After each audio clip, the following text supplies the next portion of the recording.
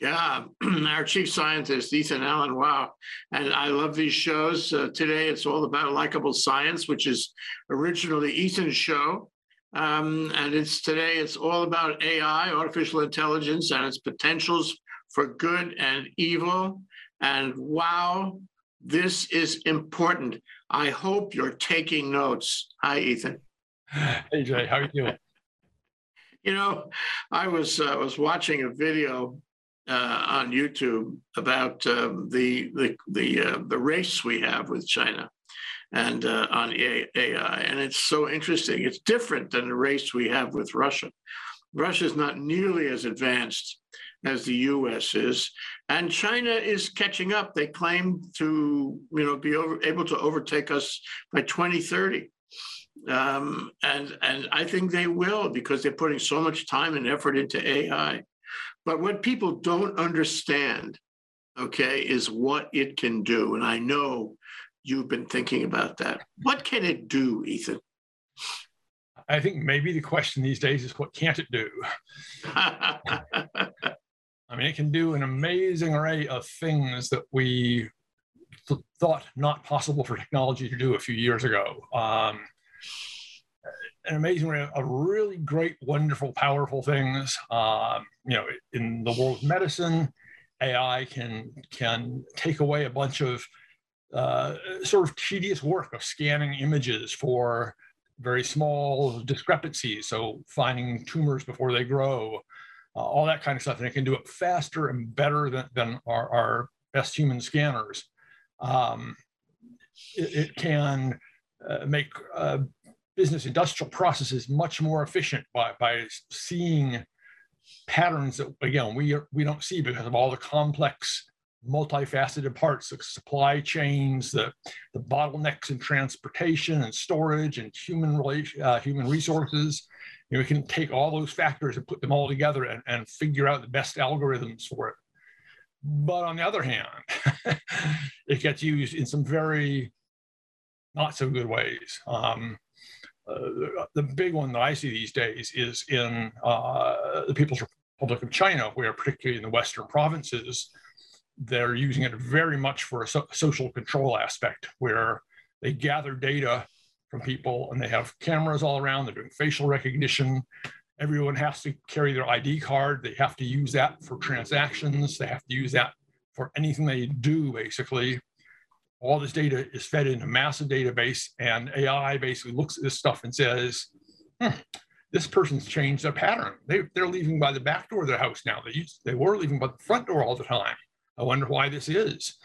Are they doing something they don't want you to know about? I mean, it gives this unprecedented level of control. And it's frightening because, this kind of technology was credited with basically was supposed to open things up and democratize the world and give us all the power. And unfortunately, authoritarians seem to have usurped that to some extent.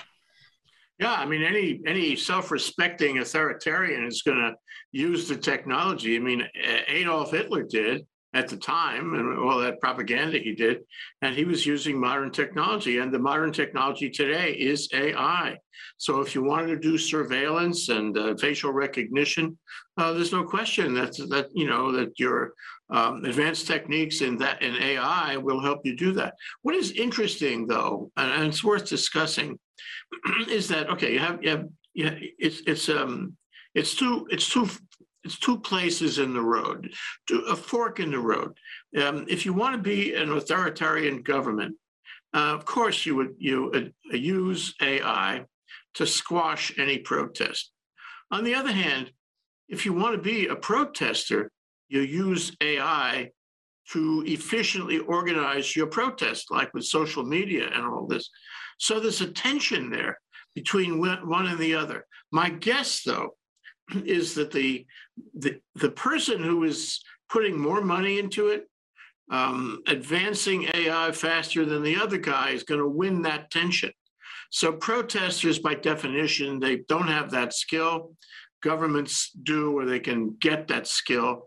And at the end of the day, the old notion of changing regimes, of having protesters seek and obtain some relief, it's not going to work. Governments are going to be better at surveillance and what did you call it, social control, people control, than protesters are at communicating protests. Do you agree? Absolutely. And it's why our governance of AI needs to be put in place, and we need to be working very hard on that. And I saw an article today that suggested the European Union is actually now essentially by their own rules going to have to dump a whole bunch of data that they have sort of inadvertently gathered or gathered without realizing they were gathering it on people, and that are, under their own rules they're not allowed to gather it. And good for them. I mean, good for them. That's great. I think we need that kind of, sort of an ethical overlay on it, because I mean, right now, well, I just criticized PRC.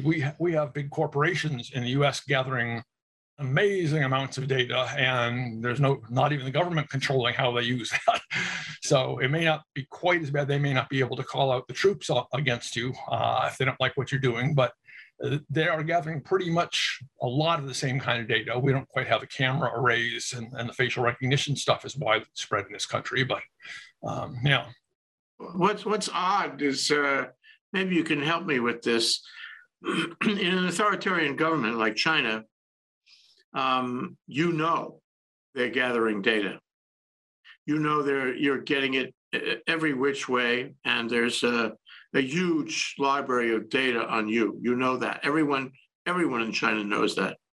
In the US, we don't know that, because the custom and culture in the US is you don't tell people, you just take it. You just do it. And it's interesting that we're so into privacy and human rights and civil rights. Sometimes we pretend to be into that, and we aren't really. But we're not as advanced in terms of the transparency of the use of AI as China is. They tell them, everybody knows. I wonder when we're going to catch up on that. This is all a big competition. It's a competition. It's a multifaceted competition. It's a kaleidoscopic competition. And I don't think, the average person on the street in the United States appreciates in any significant way what AI is, what it can do, and how it is affecting our life, and how it will affect our life going forward. Yeah, I mean, it's ways large and small. So recently I had this slightly unnerving experience. I opened up my computer, typed in someone's name, got there. This is a friend of mine. I was going to go to her house, so I needed her address, got her address out, picked up my phone, clicked it onto Google Maps. Her address was there. It was the first thing on my phone. Whoa, they're watching you, Ethan. Right, yeah. I mean, there was some AI going on there that somehow they understood, he's looking up an address here. Well, he's going to want it on his Google Maps on his phone, even though they were completely separate applications. And yeah, it was just a little like, Big Brother is watching you. And although in that case you don't mind, you say, gee, that's impressive. They know what I want before I know what I want. It's like a movie. It's like a science fiction movie all around you. So a bunch of things come to mind about this. It's so smart that it makes itself smarter. It develops its own intelligence beyond where you started with it. It's remarkable, at the beginning. I mean, I took a little program one day, was organized by Kamehameha Schools, and they had some technology people there from Ocean, as I remember, and they were telling us, the fundamental principles of comparing images, comparing one piece of data against another. And you compare these different things you're looking at a very, very high speed with a lot of processing power. And you can make the matches. And when you make the matches, you have a little conclusion. And then you multiply this times a zillion, and you get the most remarkable computing power ever imagined in the world. I mean, you go through hundreds of millions of comparisons in a second. And then at the end of that processing, they know a lot. And it doesn't have to be comparing facial recognition in Xinjiang rather. It could be, comparing one virus against another. It could be solving the mysteries of cancer. It could be, anything where the human brain is not capable of doing it, even a group of people not capable of remaining rational, cool, calm, collected, and making those zillions of comparisons. So this suggests to me something I've thought about since I started practicing law. You could have a little black box that would make legal decisions. It could look at every precedent. It could apply the precedent. You can say, oh, Jay, come on. That's not appropriate. We are human beings and we have feelings and we have cultures and we have all of these human attributes. You can't let a little box tell you what the law is. Oh, really? I think it's coming. The other thing is you can go one step further than that and you can say, how about governing us? How about running Congress, for example, or being Congress? A little about that big, a little black box. Query, would that black box do better? Yes, it would. It's got to be in the future somewhere. The problem is it's going to get there only by some dystopian process. It's not going to get there because we had a big vote around the country. People don't understand. But one day we'll have a dictator. I think that's the future, and a dystopian world that will follow that will be the little black box, which is controlled by the autocrat, and he may be a benign autocrat, hopefully, or at least not too evil. But I think if you can solve these problems we're talking about, you can solve any problem. And China believes, and China is investing a lot of money into AI, that AI will rule the world in a few years. The competition will be resolved where any question. I mean, for example, they want Taiwan. Okay, we know they want Taiwan. So you could put it out in a combat information center. What are our options? How do we get Taiwan? We could do this, we could do that, we could do that and this, and we could have a time frame, and we could deploy people and equipment and weapons, and tell us, Mr. AI, what is the best approach? And in 1 second, it will tell you the best approach from all that you ever knew or thought about with all of your resources. It's like a computer game, except it's real. And it gives you an answer that presumably you can rely on. And you want Taiwan, you get Taiwan. This is going to happen. Yes. I mean, one of the really tricky issues is that AI, though, it typically works, even in self-learning, self-teaching AI, learns from data that you feed it, right? And therefore, if the data that it's fed is biased in some way, your AI learns that bias and incorporates it. And they have had a number of instances where, for instance, in facial recognition systems, they have come up where they clearly reflect the bias of the developers of the system and the data that they were fed. And so you would have to, I would be very concerned in that case that depending upon who's programmed the data to take over Taiwan, you're going to get the answer you want in some sense. Oh, sure. You program it, to be an autocratic government, you get an autocratic government. But let me add this, though. The original programming, can be modified by the AI itself.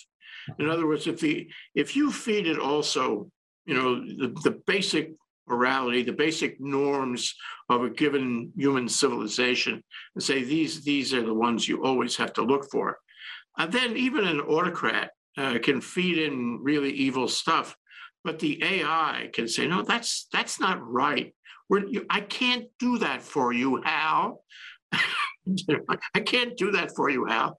And then so it's what it's doing is it's learning how to apply the norms, the morality, the ethics that you started out against somebody who might want to, override that. And so I think it's going to develop a personality, never a consciousness. Consciousness is something that, maybe that'll happen someday, maybe in our lifetime, but not yet. And so the question is, who programs it first and who gives it that fundamental, human set of values. Because you could override that if you programmed it the wrong way. But if you programmed it with those values, then even an autocrat, wouldn't be able to use it because the AI would learn. Right. I mean, you're sort of talking about Isaac Asimov's, right, the 3 laws of robotics, right? And, the robots are not allowed to harm people. End of discussion, right? And yeah, and good luck. You're right. If you can imagine it, it can happen. Yeah, I mean, I think you're absolutely right. We need to there should be a whole sort of training for anyone who's going into AI development on ethical use of AI and what kind of ethics first you instill in yourself or get instilled in yourself, and then instill those same ethics in your AI so that it works for good. All technologies, virtually all technologies, are essentially value neutral, right? They have no inherent good or bad. It's what use you put them to, what we do with them, what we as people do. And so, yeah, trying to stack the deck so that your AI is used for good and not for evil is sort of the name of the game here, right? By putting good people in charge of AI development, by asking them to be very careful about this, rather than just saying, hey, make the AI do this for us, sort of, and use an ends justifies means argument, At the end of the day, we really have to have responsible people who are in charge of the AI. I mean, super responsible, because there is super leverage. Years ago, a given public official, he wouldn't have that much power. But as time goes by and you have communications, you have command control kinds of things happening, then the official has more power. And, the president could push a button, who knows what. I mean, it's the power is enormous. But you add to that AI and the power to control minds, the power to control public opinion, the power to control information, and plus the power to control weapons. That person is really, really powerful. And that's why he has to be carefully selected. Maybe the AI should select him or her. Yeah, I mean, there's the whole interesting emerging sort of related field of human computer interfaces, right, where it's being used in the medical field now to let persons who are spinal cord injured, paralyzed, move robotic arms by their thoughts, right? And so their robotic arm can reach out and get them a glass of water, or help them whatever way it can. Just by the person thinking about doing that themselves. Great stuff, wonderful stuff. But this is it's not even Model A, Model T technology, though. I mean, this is pre that. It's the I agree. It's peanuts compared to what can happen. Right, and what will happen. Well, sorry, you're right. What will happen? So, and China's not fooling around. They are using it for everything they can, and they are building systems where they will use it for more and more things. They are very advanced. And although, in the American style of exceptionalism, we believe we're the best sort of thing, I'm not sure we are the best. The conventional wisdom would say we're ahead. We're not ahead by much, but we're ahead. Well, how do we know that? They're spending, I remember a lunch here in Honolulu where, and this has got to be maybe 15 years ago, where the vice mayor of Beijing was there at this lunch right here. And I said to him, it's wonderful that you guys value engineering, and 29% of your college graduates are engineers. And that speaks to your view of the future. And he said, you're right. We care a lot about engineering, but it's not 29%, Fidel. It's 59% of our college graduates are engineers. That was 15 years ago. Right. Now they're saying everybody's got to get into AI. Yeah, no, grown their scientific expertise tremendously. Right now, they're still limited. That is sort of ironically enough for them is all the sort of the cutting edge chips that you really need to do your AI well. Essentially, many of them are produced in Taiwan. Oh, they want Taiwan. Right. But, TMSC, isn't it? Yeah, Taiwan something. And yeah, but again, that's sort of it's a nice sort of Mexican standoff in an odd way, right? Because Taiwan does not want to do that. And I'm quite convinced that they'll blow up the factories if China tries to take them by force. They'll say, fine, you'll get a wasteland here, you get an island with a bunch of rubble on it, basically, and too bad. Oh, what a tragedy that would be for so many people and things around the world.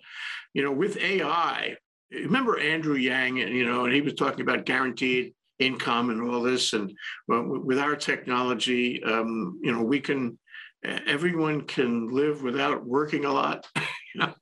With AI, it's possible to develop a civilization where it's all done for you.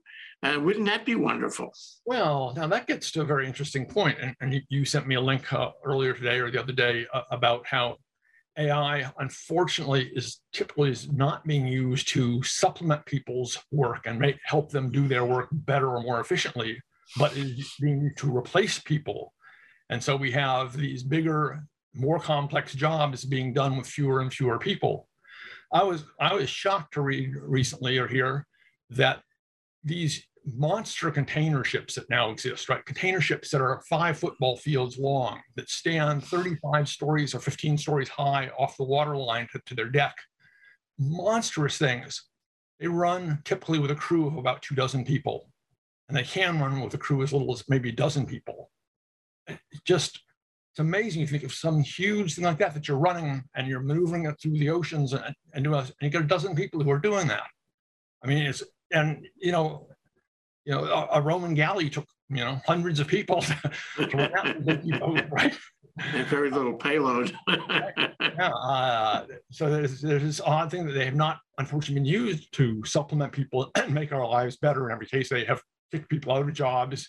They are indeed exacerbating the inequity in our society to some extent.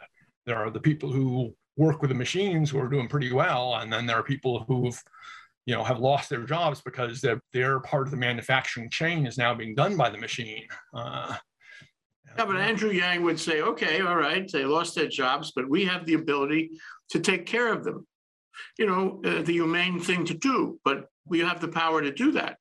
And we can feed them, we can clothe them, we can provide housing for them. We can do all of that using this very special intelligence that we have. And so, it ultimately falls on government, and government is an expression one way or the other of public opinion. And I feel that government and public opinion are way behind where we could be. In fact, talk about good and evil, although Russia is not nearly as advanced as the US or China in terms of AI. They use it for nefarious reasons. They're collecting data. They're using the data to try to twist public opinion, twist votes. Cambridge Analytica was working with them or for them or something. And the Internet Research Agency is busy trying to control every election in every state and the federal system in the US right now. And we are really not able to stop them. And so how do they do that? Well, it's very interesting. I'm sure it's done with AI. Let me tell you a short story I read recently about movies on, I think it's Twitter. So you see a little clip, okay? You like the clip. You stay around for 10 seconds, 15 seconds. It's making a record of that. It knows you like that clip. Okay, next time it's going to present to you another movie on the same subject. It's like that weird thing with Google Earth, right? It knows you. And so it's going to evaluate your taste and maybe your political position too. And it's going to put you in a bubble if it wants. Okay, and that's what the Internet Research Agency is doing. They don't care who's right and wrong. They just want to divide the country. Right. And they do this by putting you in a bubble that seems appropriate for what you are reading and thinking and watching. And it's not rocket science, but it is using AI.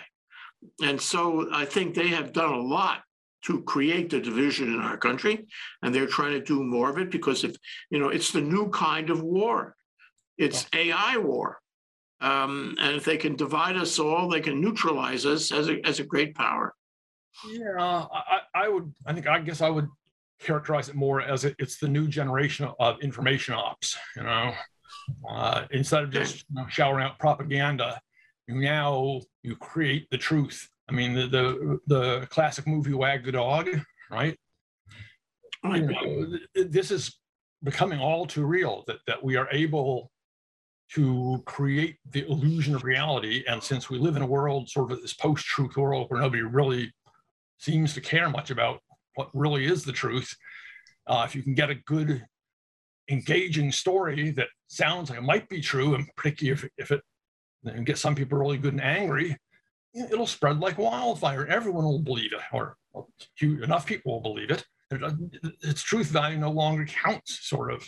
And that's only with AI now being able to start manipulating images in incredibly sophisticated ways. So if somebody takes some think tech clips, watches you for about 20 seconds on this clip, and they can then fairly quickly and easily extract you, make you appear to be saying anything they want you to be saying, making any gestures they want you to be making. And that a few years ago, that was possible, but that was a big, complex, expensive thing to do. Now, as I understand it, there are sort of essentially there are apps you can buy to do that, and you can buy them fairly cheaply. This is a frightening thing. This is just going to degrade the world of truth, and it's just all of it's already happening. Oh, it's happening, but it's the pace of it is accelerating in an ugly way now, and it's getting into realms where it's going to become more and more difficult. Yeah, and you lose you become you lose your ability to do critical thinking. It's taken away from you somehow because you're infected. May I use that term, infected, by this stuff that's thrown at you? It's out of a novel. I think what's interesting, and you pointed it out a couple of times here today, is that this is the intersection of science, call it data science, right, and social science. And when this machine, this AI machine, creates a story that it wants you to believe, that it sends to you because it thinks you're vulnerable to get into that bubble, it's not accidental. It's not like some kid in the Internet Research Agency in Moscow is designing the story. AI is designing the story. It's got a bunch of options. What do we tell Jay Fidel today that he will believe? And they know enough about me and about the world I live in to create a story that's completely believable. Right. And that's the magic. Yeah. If they know, for instance, what makes you angry, and they know that you'll tend to resend things that make you angry, then hey, they'll send you stuff to make you angry in the way they want you angry, to make you angry at the things they want you to be angry at, and know that essentially they will not have only infected you, as it were, you will now go off and infect a lot of other people, right? Because you're an influential guy, So it is very hard. I would take issue with the fact that it doesn't.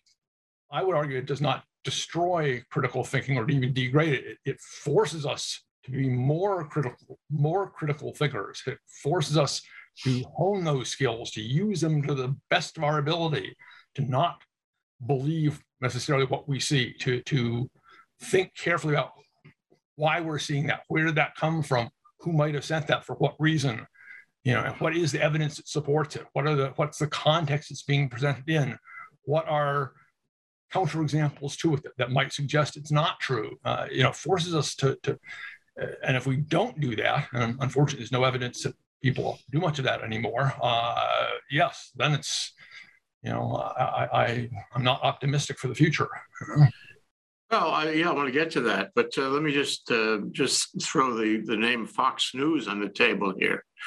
Fox News is able to convince people of things that are untrue by the millions, by the tens of millions, and people, seriously believe what Fox News tells them, even though a critical thinker would say, wait a minute, that doesn't make sense at all.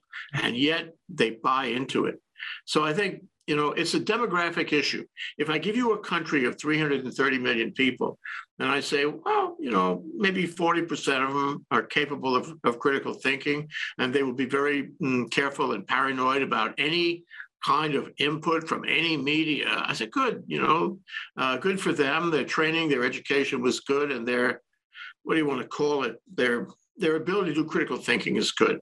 But if the rest are unable to do that for any reason or don't want to do it and fall into this vulnerability, this bubble thing, gee whiz, we're sunk. And the notion of democracy really is based on critical thinking, the individualism of the early exceptional US, where people would actually talk to each other personally, argue with each other, take issue, and come to some kind, I don't want to say consensus, but at least some kind of critical thinking experience. I don't think that happens anymore. You get in your bubble, you stay there.